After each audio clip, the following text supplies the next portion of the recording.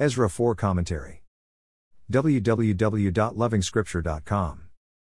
It can be a moment of pride when the Lord lets you hear the enemy talk about your privileged position. Of course, the enemy is hurting inside and very envious. Their fear of you drives them to hate. Unfortunately for Israel, this is all in the past. Yes, there was a time when Israel had powerful kings ruling over the whole of Trans-Euphrates, and taxes, tribute and duty were paid to them. If there was opposition to the reconstruction of the temple, it was justified and for good reasons. The saint must always know this. They carry with them a past, a present, and a future which is a real menace in the enemy camp. It must be stopped.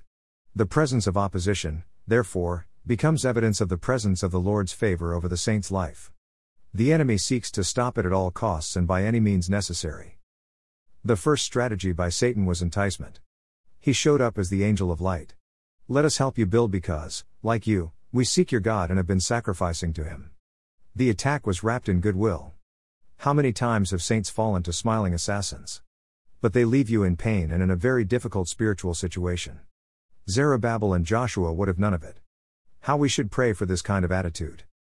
Undeterred by the first failure, Satan went on to use discouragement and fear, in addition to bribery. At times saints have faced paid opposition. By any means necessary, the saint shouldn't succeed. And it worked as the work was frustrated during the entire reign of Cyrus king of Persia and down to the reign of Darius king of Persia. But not permanently. The work of the Lord experienced more opposition during the reigns of Xerxes and Artaxerxes.